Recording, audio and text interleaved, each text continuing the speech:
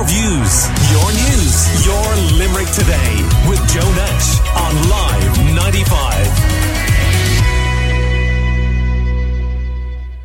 Disability services across this region are now appealing for hosts across Limerick to open their doors for a day or weekend to a young disabled person. Home Share Short Breaks, a community-based service, enables people to give children and adults with disabilities fun and enjoyable breaks away from their normal home environment, and in turn gives families respite from continual caring. Catherine O'Sullivan works in the social work department at Avista, St Vincent's Lisnagry, and she's here to tell us more, along with Kay Liston, who's travelled in from Athay in County Limerick to share her experience of opening her home to children with disabilities. And you're very welcome. Good morning to both of you. Thank you. Good morning. Catherine, first of all, tell us a little bit about Avista. It's a new name, is it, for a service that's been around for a while? Avista is the rebranded name for the Dorset Charity Service, which is a disability service for adults and children with primarily intellectual disability, but also physical disability. So it has a long history of providing services, both day services and residential services for children and adults, and it's based out in St Vincent's in Lisnagry. Lots of people will know it well. Yeah. And you're looking for host families for what sort of breaks? Short breaks in the homes of host carers. So I suppose it's a model of service where children go to another domestic environment as opposed to coming into a residential service or that's staffed. So it's with other families. So they go from their own family for a short break to another family, which can be an individual, it can be a couple, with or without children. Right. And Kay, you've been doing this for a while. What prompted you to get involved? We got involved as a family over 30 years ago. I had young children at the time, but I wasn't working, and I think back then it was called the Have a Break scheme, and there was no Facebook or internet really then, so it was a sign in the back of the church that attracted me, and we just signed up, and we took children for summer breaks and sometimes emergency breaks if a parent had to go into hospital or something like that. And 30 years ago, when my children were about 4 and 6, and we're still doing it. And it's changed, and as my circumstances changed, I did more or less of it as it suited us. But now we take 2 little girls on a regular basis every month. And what's your family's attitude been like? I mean, how have they reacted over time to doing it? I think it was a brilliant thing for my own kids, and even now for my grandchildren. I think it's really good to.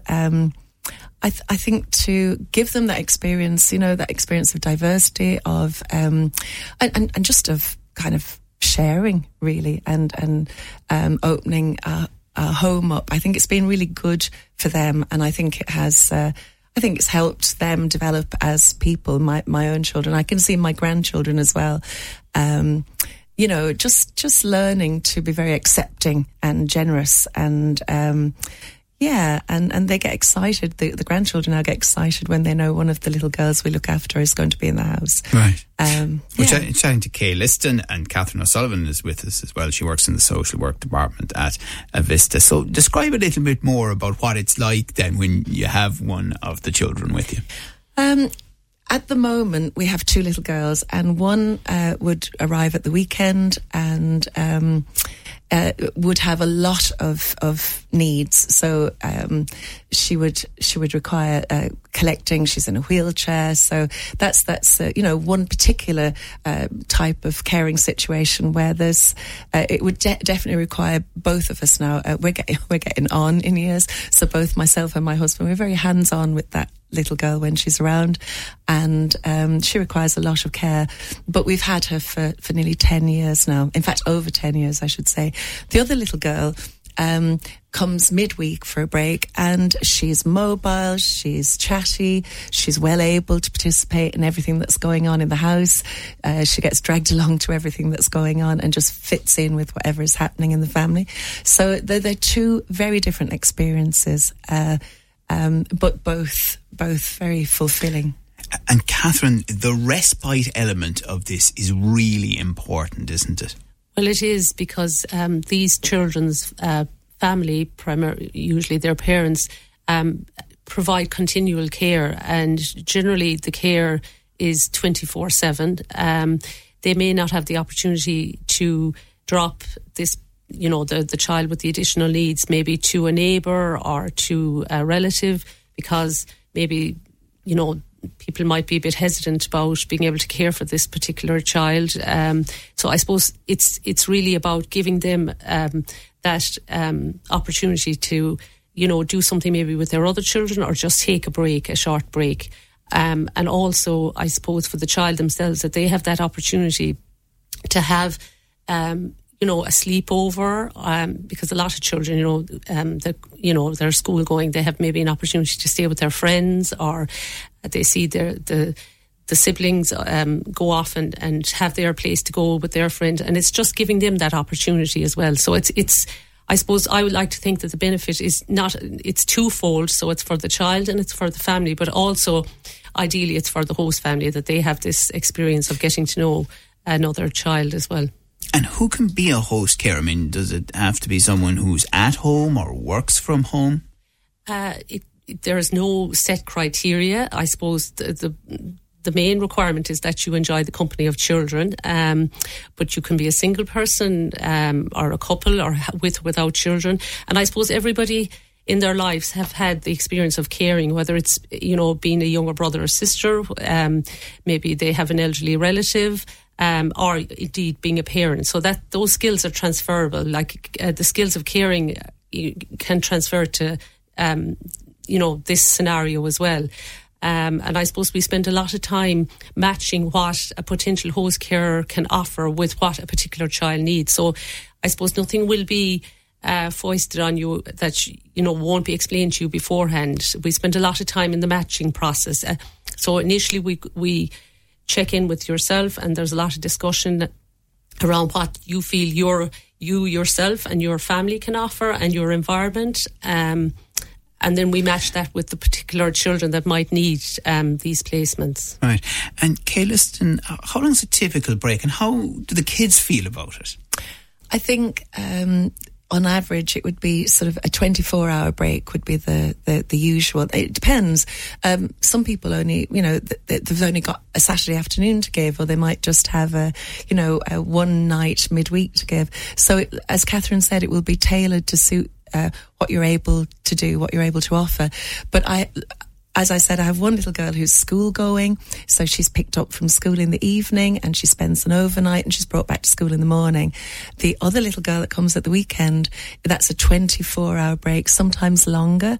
But because she requires more care, her family, probably need the extra bit of respite, Right, so there's quite a range of disabilities. Yeah, and when Catherine was saying there that, that they can tailor the need of the child to the ability or what the host family have to offer. I have done this as a working mom. I've done it as a stay-at-home parent. I have done it when I've had an elderly mother in the house to care for as well. So as my circumstances changed, what I was able to offer changed as well. And the ages of the kids typically? It's 0 to 18, but generally it would be school-going kids. But sometimes, I suppose, if there's a younger child, younger than 5, that needs a huge amount of care, parents might need the break sooner. And is there special training?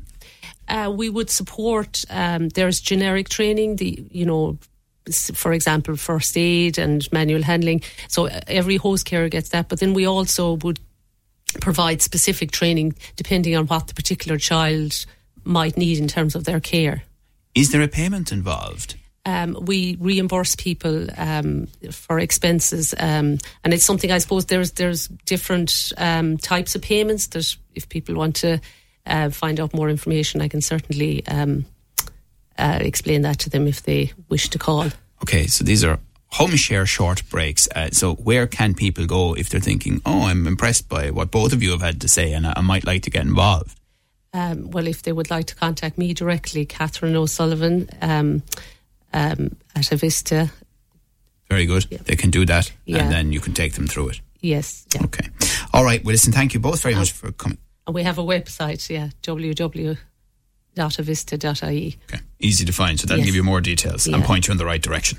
Okay. Excellent. So what? The phone number is... Sorry, go on, yeah. Yeah, I just don't want to miss the opportunity. The phone number is 087 41 32 888, and I'd give them as much information as they need in relation to how to become a carer. And I suppose just to say, people can always do more than what they think they can, and we're there to help them with every step of the way. All right. Very good. Catherine O'Sullivan, who works in the social work department at Avista, and St. Vincent's Liston Gry, and Kay Liston. Thank you very much for coming in from Athay and telling us about your experience there and the great work that you've been doing over the years. Your views, your news, your Limerick Today with Joe Nash